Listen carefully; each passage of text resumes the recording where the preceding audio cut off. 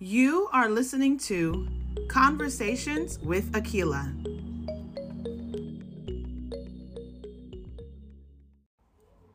Just a quick heads up.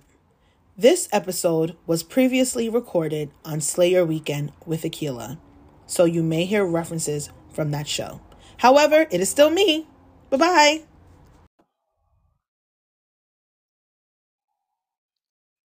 Please be aware you are getting ready to listen to an episode that is intended for a mature audience only. There may be some topics that offend those who are not ready to hear it or who may be or may have been triggered in the past by certain topics. Please keep in mind, I am not here to offend or disrespect or upset any entity, as my views and my opinions are my own. I will remain respectful as you can do the same. Thank you. Take up a lot of your time. Thank you so much. No worries. And I'm sorry about the delay. I literally just ran into the house now. Honestly speaking, I would have waited another hour for you. Let's just call a spade a spade. I would have waited another hour for you. Oh, thank you. Because I am just floored by your work and what you've done. So before we continue, what do I call you? How do I pronounce it? Because I do not want to make any mistakes. Sure. So the full name is Nana Darkwa Sechiama. Okay. I would say just mention it in full once, and then you can just call me Nana, which is, I think the easiest for everybody to pronounce. Sorry, I'm just like unwrapping my head. Nobody can see us, just me. So it's fine. Yeah. Nana Darkwa Sechiama.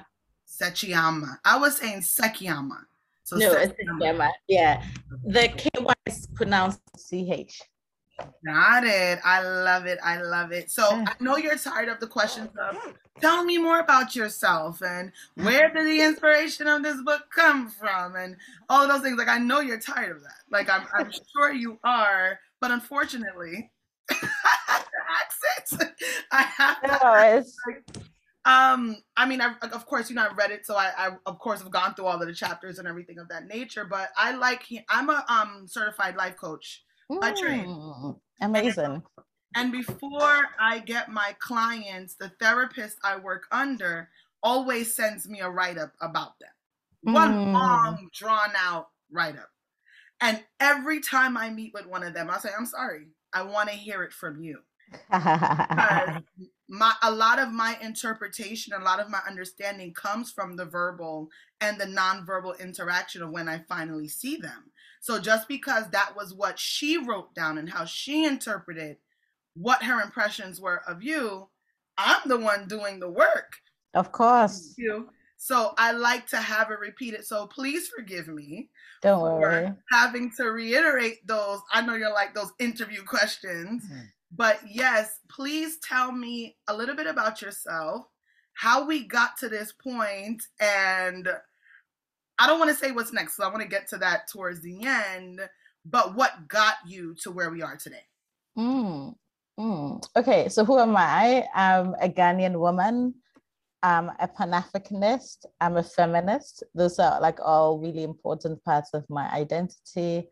I'm also a single mother to a 2-year-old toddler. Yeah. I do have a baby. Okay. Yes. So the book is actually dedicated to Asantwa and African women and girls, wherever they may be in the world. And in terms of how we got to where I am today, especially in terms of my interest around sex and sexuality, it really started from 2009 when my best friend Malika and I started a blog called Adventures from the Bedrooms of African Women. And in a nutshell, I went on this incredible girls' beach trip, right? Where I was with other African women from like different parts of the continent. And it felt to me like it was the very first time where I was having open and frank conversations with other women about their desires, their fantasies, their experiences. And it was just such a eureka moment for me. It was also just before I turned 30. Like we were actually on the trip and part of what we were celebrating was my 30th birthday. So I just thought, why has it taken me until the age of 30 to feel like I can have this level of openness and frankness with other African women. And I had also started like a blog for the organization I was working with at the time. I was going to this meeting of bloggers every month in Accra where people were talking about their blogs. And I guess everybody had this like cool blog, and my blog was like a corporate blog.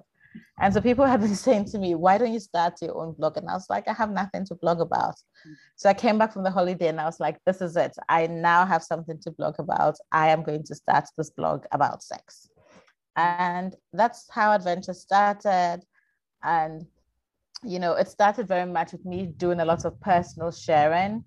And then that was inspiring other women to message me, tell me their experiences. And I would say to them, do you want to publish your story on the blog? Eventually we would. And it felt to me like that was a real revolution, getting other women to share their own stories.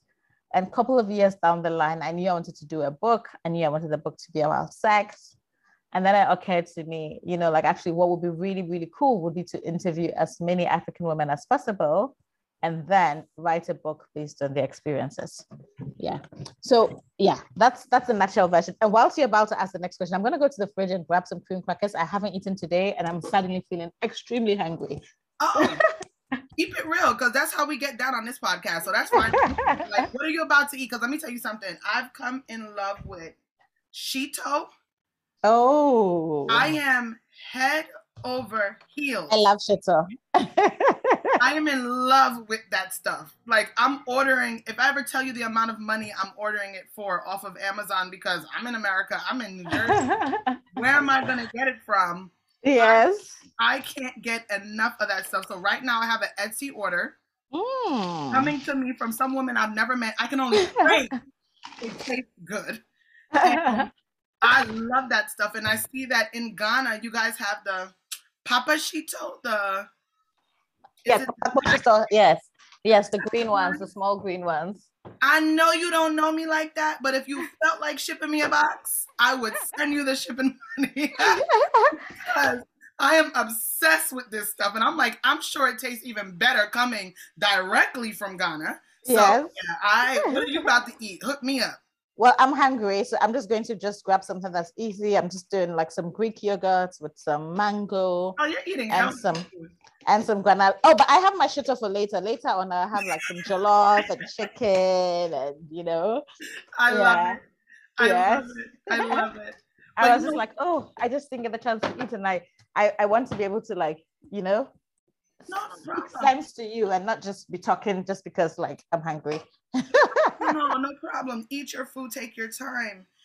The reason I got to page 13 in your book, this is the first page I highlighted in your book was on page 13.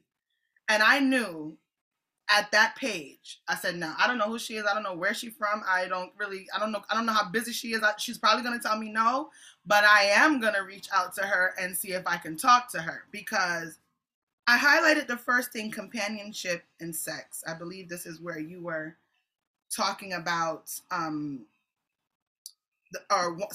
page 13, this is you, if I'm not mistaken, where you were talking about companionship and sex. And then ultimately what drove me to you to reach out to you was this last sentence in that paragraph. I think this is a question that Black and African women need to ask themselves more often. What can I do to preserve myself and my children in a way that allows them to move to the next level?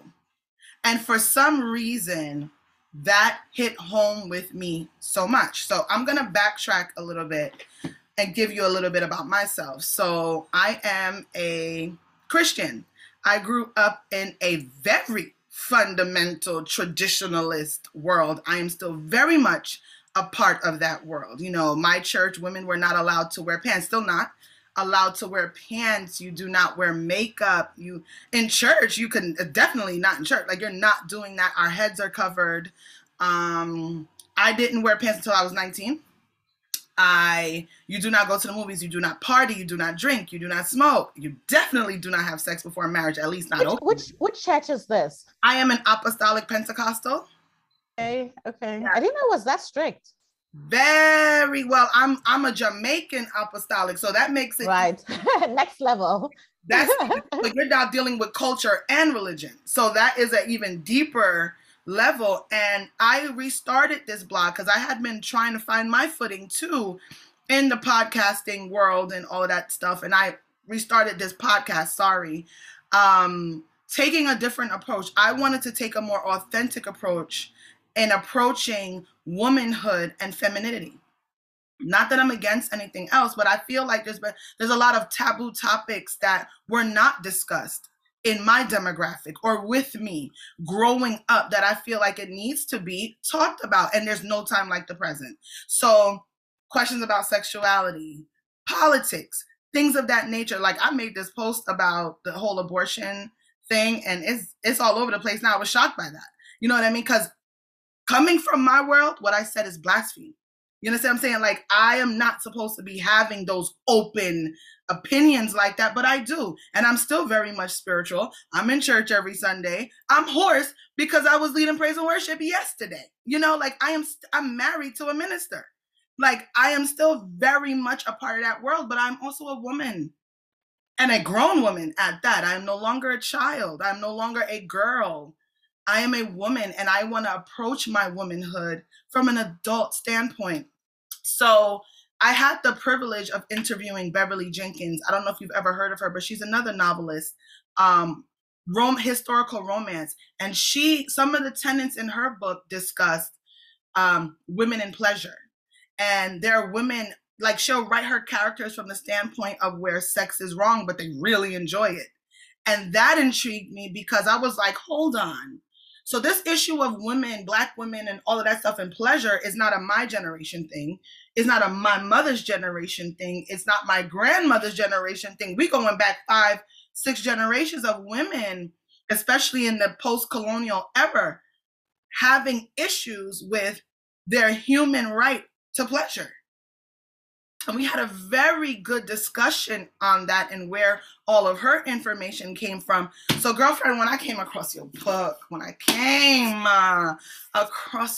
book, I said, oh no, even if she give me 10 minutes, we have to discuss this. So I'm going to stay in my vein of discuss because there's so much we could discuss. Because I feel like with you, this book is more political than anything, in my opinion, because it discusses women from all parts of the region and how their sexuality has to be stifled or they can't talk about it.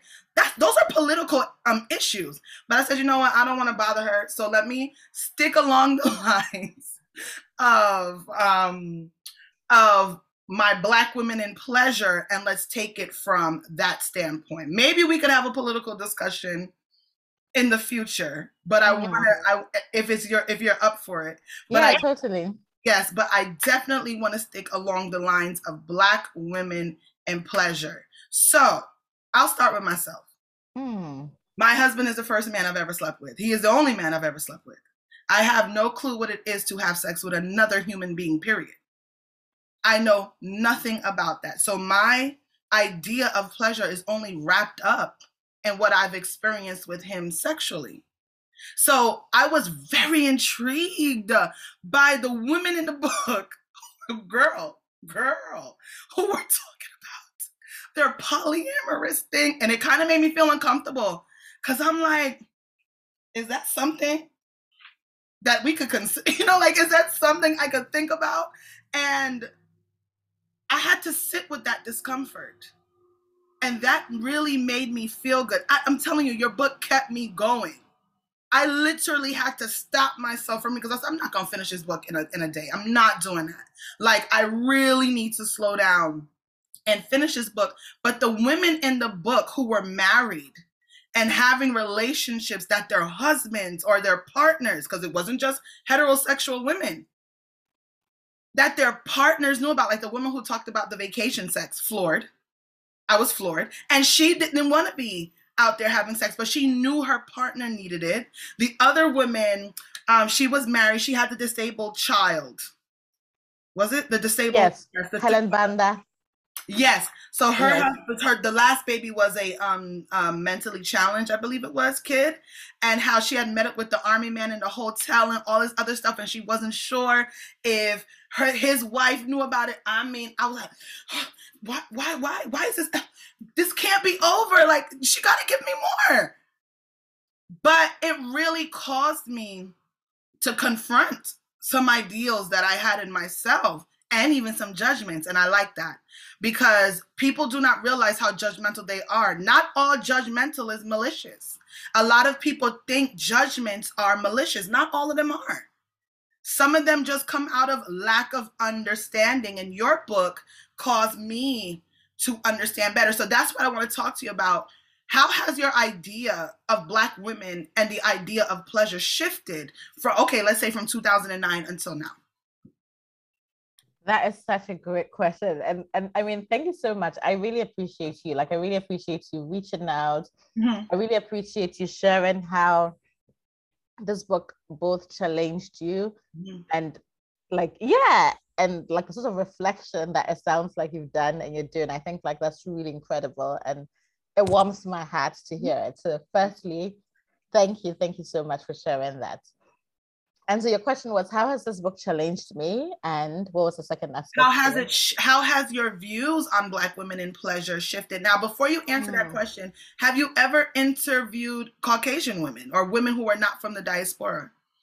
No, I was very clear that I actually didn't want to include any white women in this book. I remember my UK publisher asking me, would I consider interviewing white Africans? Mm-hmm. And I said, no. Mm-hmm. You know, and she's like, would I consider interviewing Asian Africans? And I'm like, I could interview a brown person, mm-hmm. you know. So there's actually one woman I interviewed who's of Southeast Asian heritage, yes. mm-hmm. you know, but from South Africa. But I was very clear. I was just like, no, I want to write a book about African women. Mm-hmm. And yeah, I have no space for white women, even if they were born on the continent, have lived here for years. I did not want that at all. But in terms of how my own views have shifted, I feel like I speak to something else and then I forget the question, because the question was around how has my views shifted? Yes. And how my views shifted. Yes. Yeah, how my own views have shifted. I feel like I was also challenged in the process of writing this book, right? So for example, there's a woman called, I called her Elizabeth in the book, from Nigeria and has Scottish heritage. And she's a woman who lives with a disability, right? And she was telling me about that moment when she has to figure out, when do I disclose that I use a wheelchair?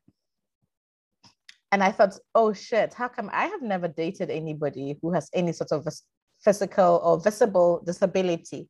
Like, that has just never even occurred to me, right? Mm-hmm. And I'm a feminist activist. I like to think, yeah, I'm this woke conscious person. Mm. And then I was like, wow, you know, like somehow I've never been attracted to somebody who uses a wheelchair or somebody who has like an obvious physical disability. What does this say about me? It was pointing out my own ableism, right? And then, for instance, when I interviewed Waris is a woman who experienced FGM as a child. She was telling me about a pleasurable sexual experience that she'd had, and my mind was blown because I had just assumed that if you'd experienced FGM, there was no way you could experience pleasurable sex. Mm. And so I had to find a way of asking her, because this was like, my mind was just like, what? How can you be talking about this amazing orgasm you had? You know? And so I found a way to kind of ask her about that. And she was like, Nana, remember the clitoris is expansive and it travels all the way up her body. And I was just like, oh my God, I can't believe that I wasn't thinking about that, right? Because like, even as somebody who's been writing about sex and thinking about sex for a really long time, I was really thinking of the clitoris as what we see on the outside. I wasn't thinking about all the internal organs of the clitoris. And the fact that even a woman who had experienced FGM could still experience pleasure in her own body. Mm. And so I feel like this is what some of the conversations did to me. It held up a mirror to me. It showed me my own blind spots, my own biases, my own assumptions. Yeah. You know, it's unfortunate because There was one of the stories in here where the woman was talking about, oh my God, what is her name? When she was talking about like how she grew up in France and she didn't really see ideas of Black Yes. love Yes. on the television, and she had to go out and explore that on her own. Like her friend had told her she was a racist because she didn't want to date Black men, and she was a dark-skinned French woman, and how, you know, she said, well, on TV I never saw it. I think a lot of people view us Black women, women from the diaspora, Afro-Caribbean women, as myself, as unable to experience pleasure. Like that is what's coming into my head whenever I think of Black women and pleasure. It's almost like that's something that's not reserved for us. And I don't know, even in myself, you were talking about the challenges and the confrontations. I don't know where that idea comes from. Is it from the colonial issue? Like, you know, we were not viewed as pure and, you know, sexy. I did a podcast the other day, an episode, one by myself, where I talked about the idea of how slaves in this country were referred to as Jezebels, no matter how old they were. That was something they were referred to. And unfortunately, that ideology has continued on until now. And I find it very eye-opening that when we talk about wanting to be pleasured as women, or whatever our pleasures are, because we're not just talking about sex here, right? When we're talking about Black women and pleasure, we're talking about a range of things. The Black joy, the Black magic, the Black girl experience, you know, all of those things. It is such an anomaly when people hear it. Like, I laugh. Yes, I do. I know how to have a good time. Yes, I know what my body can do for me. It's weird to hear those things. And what blows me even more is that we don't have our four women having those open conversations with us. Because Beverly Jenkins herself had pointed out to me, because let me tell you something, her sex scenes in her books were steamy. This woman is 71 years old. Okay, let me tell you that. And she published her first book in her 40s. I'm trying to say, like, her sex scenes are amazing. So I had to ask her, girlfriend, where are you, Miss Ma'am? Where do you know about all of that? She said, my husband. Really? Really? Because to even have a Black woman talk about sex, automatically the word whore, tramp, slut, all types of things come out. No. I acknowledge my sexuality and I honor it. Now, with me saying that, how do you feel about those terms? Whore and someone who's had multiple sexual partners and blah, blah, blah, blah. Like, especially after experiencing, how many women are in here? 20? Well, 32, including myself. Okay, so 32. So after experiencing these broad range of women, the abstinent woman, I really loved her. I think she's towards the end. I really liked her story, because when that rang her doorbell, she was like, I could see, don't you dare open that door. And she's talking about how the guy is tiptoeing on eggshells around her because she has her guard up. But again, okay, I'm sorry, I'm talking too much. Go ahead. Yeah, how do I think of terms like whore and terms like Jezebel? I feel like these are terms that society deploys like a weapon. And all society is trying to do is to control women and to control women's sexuality, to control women's desires, and say, you're going to be this terrible person if you take joy in your body, if you enjoy sex, if you choose who to have sex with, when you want to have sex, if you don't stick by the rules, if you don't play by the rules that we've given you, right? And we know what those rules are. Those rules are, you can only have sex after you're married with a man. And of course, it assumes that, you know, that relationship is going to be a heterosexual relationship. And really, it also assumes that sex is mainly going to be for procreation. You know, and so I feel like, the choice of words like whore and Jezebel are strategic. From what I understand of how, like you were saying about the term Jezebel being used to describe Black women, especially during, I mean, still today, but let's say historically, during the time of slavery, it was to justify white men's rape of Black women. If somebody is a Jezebel, then you haven't really raped the person, right? You can say to yourself, in a sense, you're giving them what they want, so you're just, it's their nature anyway. And so I feel like in that time, it was being used to justify rape, you know, being used to justify misogyny, and today it's still very much being used in those same ways. So I kind of have a reaction to, and I still have a reaction to, Black men and musicians who use words like bitch. I know people sometimes want to destigmatize a word. I think it's an extremely hard thing to do. I also completely understand like Black women who would use the term bitch as like a term of endearment between them and their girlfriends. I mean, I definitely went through my phase in like sixth form college where I used words like that because I thought it was a cool thing to do. And in Ghana, we used to watch lots of like videos and we felt like, oh, this is what you say when you're cool, but it's not something I would choose to do now. Yeah, because I feel like it has a particular history and it's impossible to strip like the words of the original history. Yeah, and the violence that's followed it. Did everyone make it to the book? Only one person didn't make it to the book.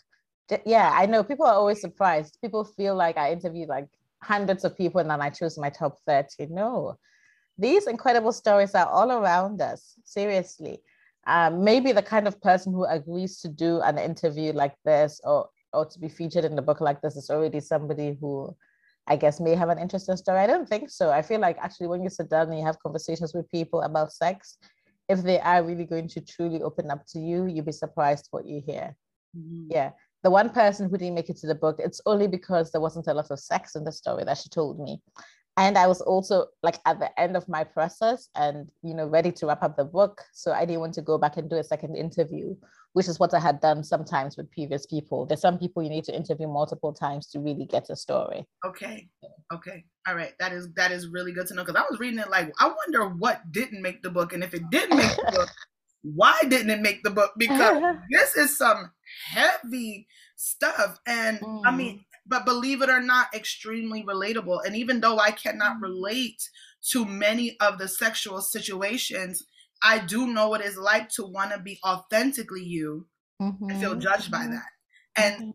And your sexual preference and your sexuality is such an embedded, ingrained thing in you that to have to hide those aspects of yourself, I'm sure it must have been very, very difficult. Like, again, I keep thinking about the woman with her husband and the whole swinging party and all of that stuff. I said, I know if she turned to one of her girlfriends and was like, I'm sleeping with an army sergeant tomorrow, they would probably drag her from here to there. Like, sister, what?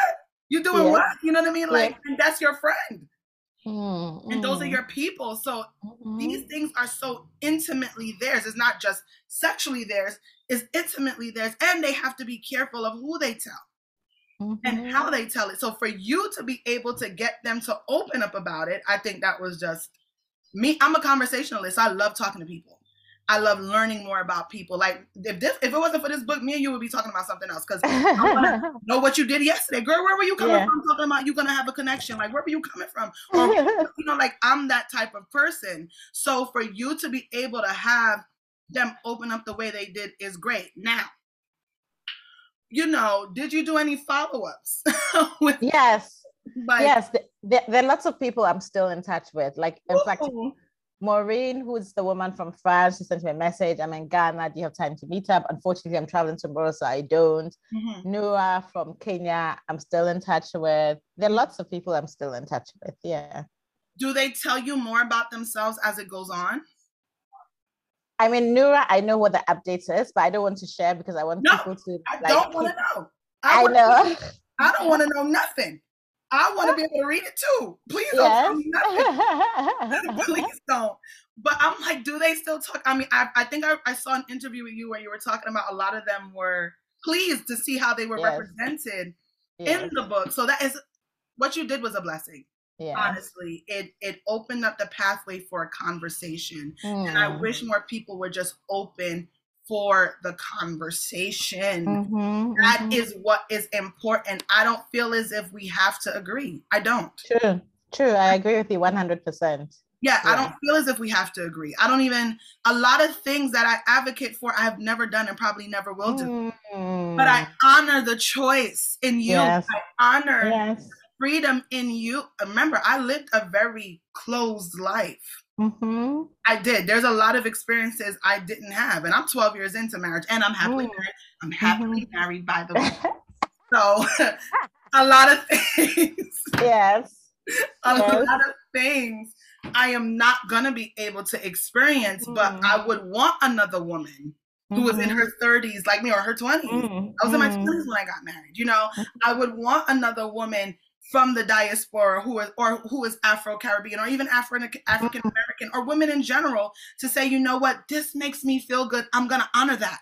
Yes, yes. Yeah. There's so much, we are so stifled in so many ways. And believe it or not, even in a marriage, there are some women, like a lot of the women, not a lot, but I did read some stories where the women were like, I didn't know how to relate this sexually. I didn't know how to say that hurt, or I didn't like that sexually. There were some stories in there and I'm like, this is with your partner. And you're unable to have that conversation, about it. And I'm like, no, that has to change. So I'm like, if I got to take the lashing, if I got to take the whips for being the one, I'll be there. But I want them to know. I also had the privilege of interviewing Candice Benbow. I don't know if you've ever heard of her. She wrote Red Lip Theology.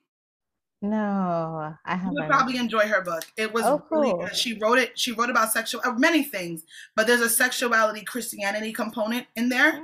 I think that would be an interesting book for you to read as well. Can you put the link can you put her name in the chat so I can look it up? Absolutely. Definitely will.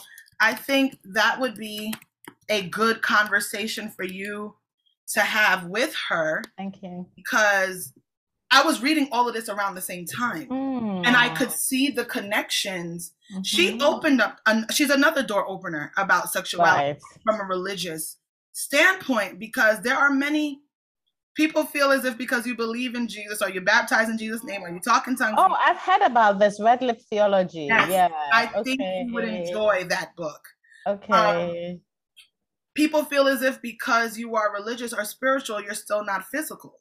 Of course, yeah. But when you're dealing with a woman who comes from a highly regulated place and she has a high sex drive, because see, that's the conversation people don't want to have.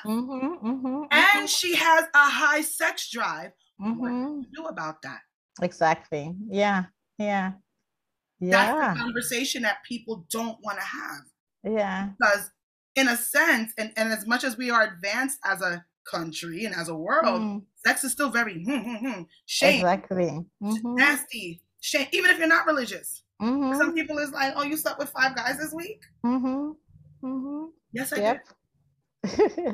I did, and it's like, can we have a conversation about that? You know what I mean? Oh, in your acknowledgments, you talked about how your father supported you, but he didn't read it. Yes. Did you read it? He didn't, because also, unfortunately, he passed due to COVID. So, yeah. I'm so sorry. I'm so sorry. No, it's fine. It's completely fine, because I do talk about him. Yeah. I apologize, and my condolences to you. Thank you. But you have nothing to apologize for. But thank you for your condolences. We lost a lot of people in my life too from COVID. I know. It's horrible. It's a terrible thing. And I'm over it, and I'm over the mask too. Yes. Please touch from the mask, please. But I am vaccinated. Let me just put that. Yes. It's important. That made me chuckle because, again, there are people who are willing to have the conversation, but dare you put it out there that we did. It's still such a hush-hush. But if I was to talk to you about what I ate, when we talk about what you ate this morning because you were hungry, oh, there's no big deal in that. So if you had the urge to have sex and you honored that, why is that a big deal? As long as it's safe. Yes, as long as it's safe, as long as people are consenting. Exactly. Thank you for the disclaimers in the book. Guys, she made disclaimers on every chapter that was going to have with sexual assault, child or rape. Thank you for that, because there was one chapter I couldn't read. Which one was this? No, it was one. Was it Miriam's story by any chance? Let me see, because I'm sure I highlighted it. Let me find this chapter. There was one where I was just like, I'm not going to be able. I believe it was in the second part. I'm not going to be able to read 214. Let's see. I said, nope, I'm not going to be able to read this one. It was a little bit, it was too much for me with the childhood Yes, it was. Yeah, that was a tough one. Oof, that was. Yeah. I Mhm. yeah, I couldn't read that one. That was a little bit. Yeah, I understand. That was hard for me. Sorry. Yeah. No, you have nothing to apologize for. I mean, that's the point of the trigger warnings, right? So Yeah, that, that was tough. yeah, That was tough for yeah, me. yeah. Oh, I'm I sorry. couldn't I read. just I'm giving you a virtual hug right now. Yeah, yeah. No, you have nothing to apologize for. It shows how important this issue is to you. It's really tough. And I think for me, that was like one of the hardest things that I had to hear over and over again, the number of girls who were sexually abused as children. And we Mhm. don't actually protect children when we don't talk to them about sex. Somehow people feel like that's the way to protect the child. It endangers children even more, you You know? you have to let them know if it feels wrong to you, it's wrong. Mm-hmm, And there's mm-hmm, nothing wrong with saying that it's wrong. There's mm-hmm, nothing wrong with mm-hmm. that. But especially our little girls, they are, because Yeah, little boys are molested as well. of But course. unfortunately, it happens more to our little girls. And I have a daughter Mhm. myself. I think that's probably why it triggers me, because you can't be everywhere as a parent. No, you can't. It's impossible. You can only do the best that you can. Yeah, you can. And Yeah. I'm like, I'm gonna have to leave my kids someday. I'm gonna have to go to Mhm, the store. I'm gonna have to go, mhm, I'm busy. I'm doing all of these things, and you just mhm, pray mm, that that doesn't happen to them, because I'm telling you, people mhm, feel like, even in a religious standpoint, as I got to that part where mhm, you feel like, okay, that person's a so and so, they wouldn't do that to my child. You don't know that. mm. You have no idea. You don't know that, because there is Yeah. still a lot of perversity in sexuality, and see, that Mhm. needs to be discussed. True. Sexual appetite is not perverse. Being perverse is perverse. Exactly. True. Yes, and I feel like people feel as if you have a high sex drive, or if you're into certain things, like, let me get back to the joyful stuff. We were talking about the kinks and the BDSM and all of that stuff. Like, oh, that's perverted. No, I don't think that's perverted. Yeah. I Yeah. don't think that's perversion. I think that's just how that's your Hmm. thing. But then, Exactly. yeah, and then 50 Shades of Grey came out, and Hmm. did you read 50 Shades of Grey? I did. Yes, I read 50 Shades of Grey. And then it just blew the lid off of everything. Exactly. You know what I Yeah. mean? So I definitely was like, okay, this is a conversation that needs to be continued, and I greatly appreciate you doing it. So, is there a part two? Ha ha ha. There isn't a part two of this same book, but Okay. my next book is also going to be about sex. Yes. Now, would you include a cis male Yes. proponent in the book? I Because there don't are think transgendered. I don't think I will. I don't think I will. Yeah, I prefer to focus on women, you know. Now, Yeah, I prefer to I, focus on women. now see, I want to be in the book, but I do. I want to be in the book, but child, my name gonna have to be Cloud or something, or Of course, it's fine. if Akila, and I am for a lot the only Akila that Akila. know. Yeah. No, Yeah. if my name was Stacy, I wouldn't care.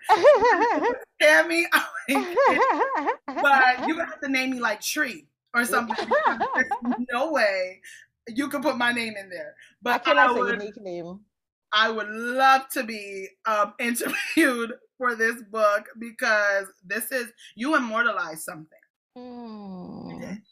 Hmm. I have a whole slew of book on women and sexuality. If you go in my bedroom, if you go downstairs, I was an English major in college. I graduated with an Okay. English degree, so I had to take women's studies and things of that nature. So I'm always intrigued by the idea of women and how they've been censored or marginalized or minimalized, or I'm always intrigued by that. And sex has always been something or women in sex, or that idea has always been something that I've kept on my bookshelf. But the primarily type of authors they are white. Mm-hmm. I True. want to say possibly, like, for an anthology style book, you're possibly the first one that I have, and I got a ton of books. I'm in Barnes and Noble every week, so you're probably the first one. And honestly, that, because Bell Hooks did some types of talk. I don't know if you read Bell Hooks. Oh yes. I'm a huge Bell Hooks fan. Okay, she did. Honestly, I have all About Love stays on my desk. This is one book that stays right here, because I cannot finish it, because it was and anytime anyone asks me, why I couldn't finish her book. I said she spoke to parts of me I didn't want to discuss. Oh, wow. That's deep. And it was too much for me to read her all at once. So All About Love in particularly, I'm still, and maybe after 2 years, I am still getting through that book. But for why I was able to not read stop reading your book, right? Because remember I said that I'm unable to stop reading this is because everyone in here, a part of me is in them. There's something in every story. As you can see, I even cried over the Miriam story. There is something in even your own story I can relate to. Yeah. That I could relate to. And it's not that I couldn't relate to All About Love. It was just too much. Yes. Yeah. I hear that. Too deep for me. But honestly, The Sex Lives of African Women is probably like one of the first of this style that I've come across. So this will forever be for me. I sing it loud and far, read it. I tell everybody I come across. You read any good books lately? Because if you haven't, I suggest I tell my clients. Oh, thank you. I don't know if I should be doing that, but I do. Yes. I do have that conversation with them about this book because I do feel like you started something conversation-wise. Thank you. This day and time, in this day and age where people, I know it's about the sex lives of African women, but believe it or not, I feel like all women, of course, totally, without a doubt, could relate to this. And when I say all women, I'm talking about from every walk of life too. I am a Christian, down home, we run around the church, we clap our hands, we get the white sheet out because your clothes is all over the place, we talk in tongues, we stomp our feet, and I could relate. So I do feel like what you did was groundbreaking, and I want to say thank you officially. Oh wow! To you face to face in a way. Yes. For doing this because it was something I needed. It helped my year. It helped give a feeling to the things I was experiencing. You get what I'm saying? It helped give body to it. Because, sometimes you have thoughts out there floating, and you think you're the only one. Of course. And you're like, hold up, no, I'm not. Yeah. Oh, clearly. Oh, no, I am not the only one thinking this, okay? Yes. So thank you so much. So you said you were you're traveling. What's going on? What's next? Yes, I'm going to Berlin for a festival on feminisms. Germany. Yeah, Berlin, Germany. And then I'm going to go to Brussels in Belgium for a writers' festival. Yeah, and then whilst I'm in Brussels, I'm going to pop over to Amsterdam to visit a friend. Yeah. You do? I think there's someone from Amsterdam in the book. Amsterdam, no, but Berlin. There's somebody whose story, takes place in Berlin. Okay, all right. Yeah. Oh, before we go, you want to know the story? This is going to make you laugh. Like all of that, I remember most of them. Yes. The story with the Arab woman. And she, decided to get married as the third wife. I felt her pain. Yeah. Like, how is she? Have you heard from her? Like, is she all right? Has things gotten better? Got it? Okay, no problem. We can talk offline. But I just want to know, because I felt her pain. Like when she talked about how she was over the stove. Yes. Cooking, and they didn't eat her food. They didn't eat that. I know. They didn't eat that food. And you see, when it was my turn to be with my husband, before we laid down and do anything, the other wives my food about you don't want to get involved. Yes, you are. Thank you very much. They eat my food. Yeah. I appreciate that. Next time they don't eat it, you don't eat neither. Okay. So I definitely felt her pain, and I was just like, I want to help her. Like, girl, they treating you better. Right. Yeah. So I'm sure do you get that a lot? People say, how is so-and-so doing? Actually, I don't think I've had anybody ask me how so-and-so is doing. People have wanted to know if I'm still in touch with the woman. My bad. But nobody's like, no. So I think it's really cool that you're asking, but nobody's really asked, how's this person doing? I'm a coach full time. So by trade, I'm like, well, I would have told her to do such and such. Yes. I would have gave her advice on this. And naturally, that's just how I assimilate with people. Yes. What they're going through. It makes sense. It makes sense. But thank you so much for taking time out of your clearly very busy day. So are you in the process of writing the second book now? I'm about to start. I've got my what they call a book proposal. I've got my book proposal already. It's been sent to my publishers. Mm-hmm. Hopefully they give me a deal and then I start working. They will. Yeah, thank you, darling. Thank you so much. And this one, the second one won't be the only one either. I can see like 3 or 4 just along these lines alone. You'll get your deal. I'm positive. Thank you. Thank you for spreading the word. It really, really means a lot to me. Of course, everywhere I go. I don't care if you don't want to read it, but I'm gonna tell you about it. Like, you should definitely read this book. Guys, everyone should read it. And it could be in relationships, a good book to read in relationships. Mm-hmm. Sure.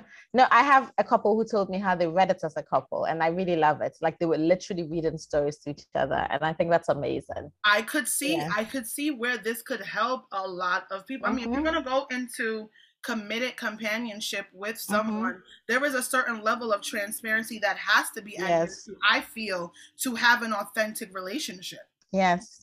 And sex and sexuality and all of those things are a part of how you identify. Absolutely. It is a part of that authenticity. So this book could definitely start the conversation about things that they were feeling and going through.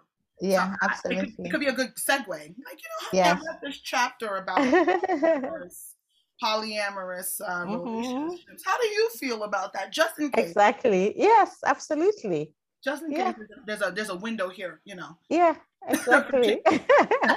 Just in case. Thank you.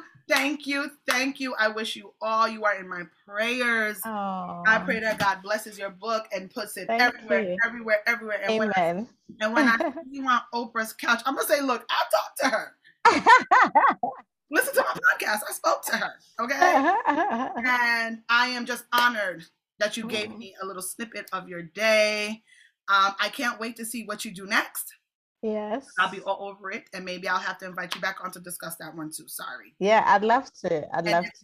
And we need to have that political conversation too. We do. Absolutely. I didn't even want to mention the abortion word, because if we did that, that's a 3-hour and you got life, okay? And I don't do that, all right? So you go on, enjoy the rest of your day. Smile when you remember this podcast, okay? And safe travels. Thank you so much. Thank you for your and my Shito. You need my address so I can get it, because I need my Papa Shito. I need it. I don't. I don't even know how I'll get that to you, but let me figure that out first before I even ask for your address. I'm kidding. No, I'm not. But I'm kidding. No, which states do you live in? I live in New Jersey. New Jersey. Okay. All right. I live in New Jersey. Maybe one of my friends comes to Ghana, and is going back to the States, something like that. Yeah. I will drive and meet them wherever they are. I love Shito. So I will drive and meet them wherever they are. I promise. Okay. All right. Okay. Thank you, and have a wonderful day. You too. Take care. Thank you so much. You're welcome. You're welcome. Lots of love. Bye-bye. Bye. You just finished listening to Conversations with Akilah, where I have a lot to say. Okay? Please be sure to tune in every Friday, where you can have a conversation with yours truly. We'll be talking about any and everything. Nothing is off the table. Please remember to share this and like it and comment everywhere podcasts are heard. We are on Apple, we are on Spotify, you name it. Your like, your comment, your share will help this podcast grow. I appreciate you. Thank you.